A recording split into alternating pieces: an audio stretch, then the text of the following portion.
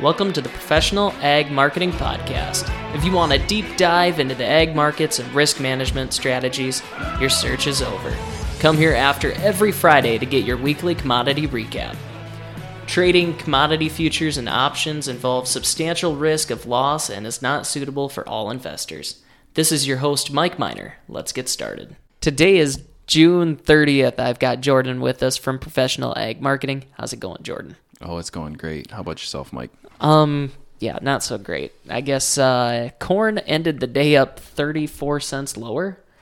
Didn't know if you got that. 6.19 3/4 on December. November 14.58, down 20 on the November beans. But if I recall, Jordan, didn't soybeans have a friendly number today in the report? Yeah, so we had a stocks and acreage report that was fairly friendly on the soybeans today, and didn't quite have that reaction out of the market. Pretty neutral on the corn, however, is how we looked.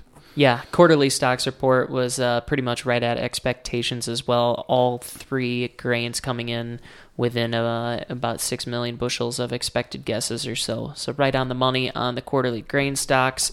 But yeah, acreage there, probably the biggest takeaway out of that was the soybean number being much lower than the expected average trade guess there.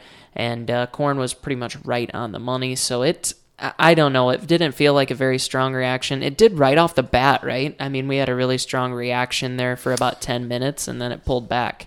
Yeah, so right out of the gate after the report was released, we did have a bump higher. Corn was down 15. That traded back to steady money. And the soybeans, they were kind of trading a little bit lower. They bumped higher and were, I believe at one point, trading 15 cents? 20, yeah. Yeah, somewhere in there. But, as far as, numbers, corn came in at 89.9. That would have been up from the March numbers at 89.49. So about 500,000 more acres there, which was pretty much right on the average trade estimate, right? Yeah. Not a lot of difference there.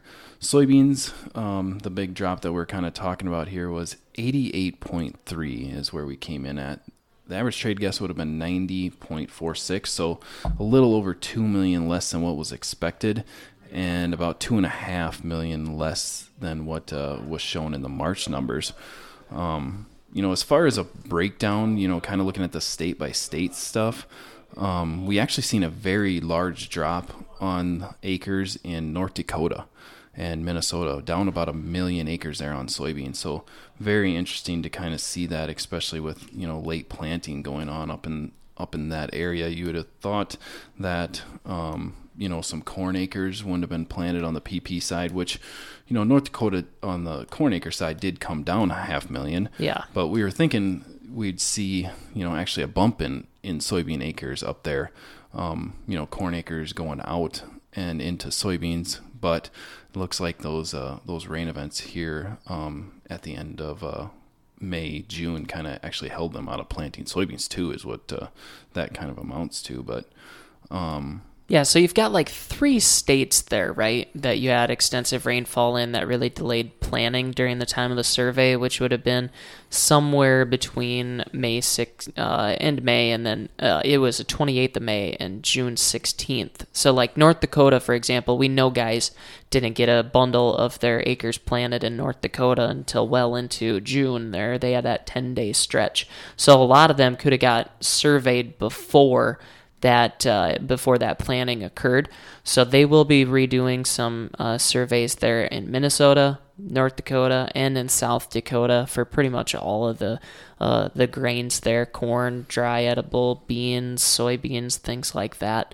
So that, if the newly collected data justifies any changes, NASS will publish updated acreage estimates in the crop production report that'll be released in August 12th.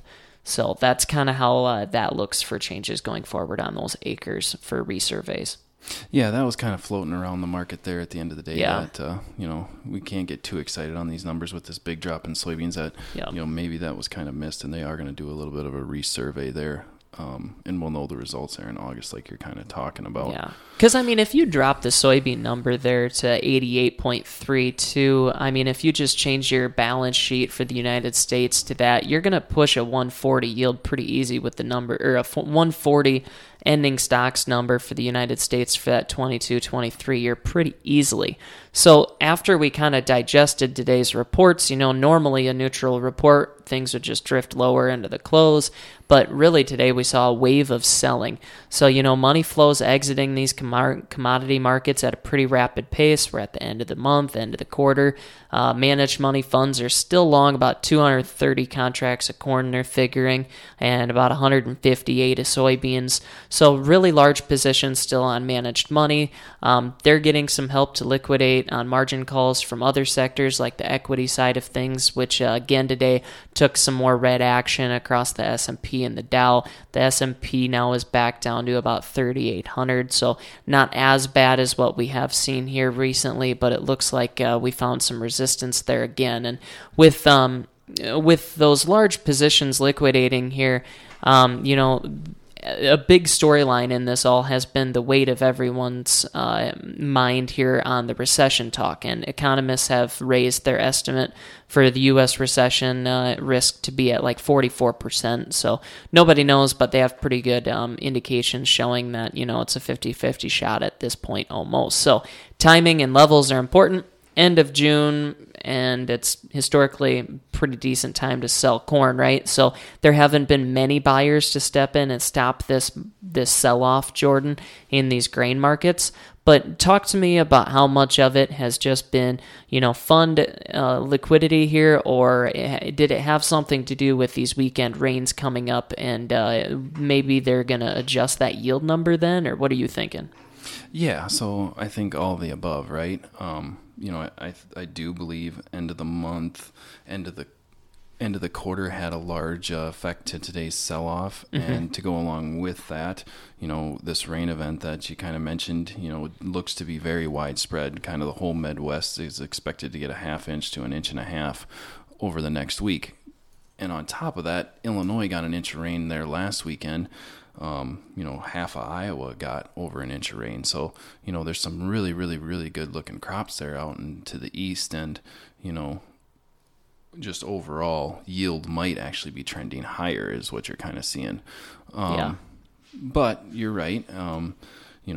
You take acres down on soybeans to 88.3, and the ending stocks, dipping below 150 is an extremely tight number. So you got to believe that, a little bit of a yield bump is figured into this today, as we kind of exit the week, right? Yeah, they would have to try to do a little bit of that to justify some of these numbers today, I would figure. Otherwise, we'd be down again towards pipeline levels, especially at a time frame where old crop continues to be pretty tight for both soybeans and corn as demand continues to charge on there. Any final thoughts for our listeners here, Jordan, or things to take home before this long 3-day weekend here? Markets won't open up until Tuesday at 8:30 that morning, so no Monday overnight trade as well. Yeah, so I mean we've taken a good $1 to $1.20 off of this corn market now. We got a 3-day weekend coming up here. If we do hit some pretty beneficial rains as we close out the weekend here. We actually could push this thing a little bit lower. You're looking at 620 corn with the stocks to use ratio today. You're showing, March futures could actually be in that 580, 550 range if we do have a good crop. So I wouldn't discourage you from, thinking about some more sales on a little bit of a bump tomorrow before we head into this long 3-day weekend on corn. Cause, usually after you kind of get past July 4th, that's kind of the drop dead sell date there seasonally on selling new crop corn. For sure. And I would say going into this weekend, I'm curious to see, let's say the East gets rains and the West doesn't, how the market's going to react with that. That would be really interesting going forward here into the pollination period, getting some of those forecasts in here as well. So it'll be an interesting market here after the long weekend. Other than that, folks, thank you for tuning in today. And please join us at our block party for a salute to pork producers there on July 8th if you get the chance. Thank you. And thank you to all our listeners. Please reach out to us from our website at professionalagmarketing.com or check out our newly added hog-specific podcast named Hog Market Talk that's released every Thursday. Trading commodity futures and options involves substantial risk and loss that is not suitable for all investors.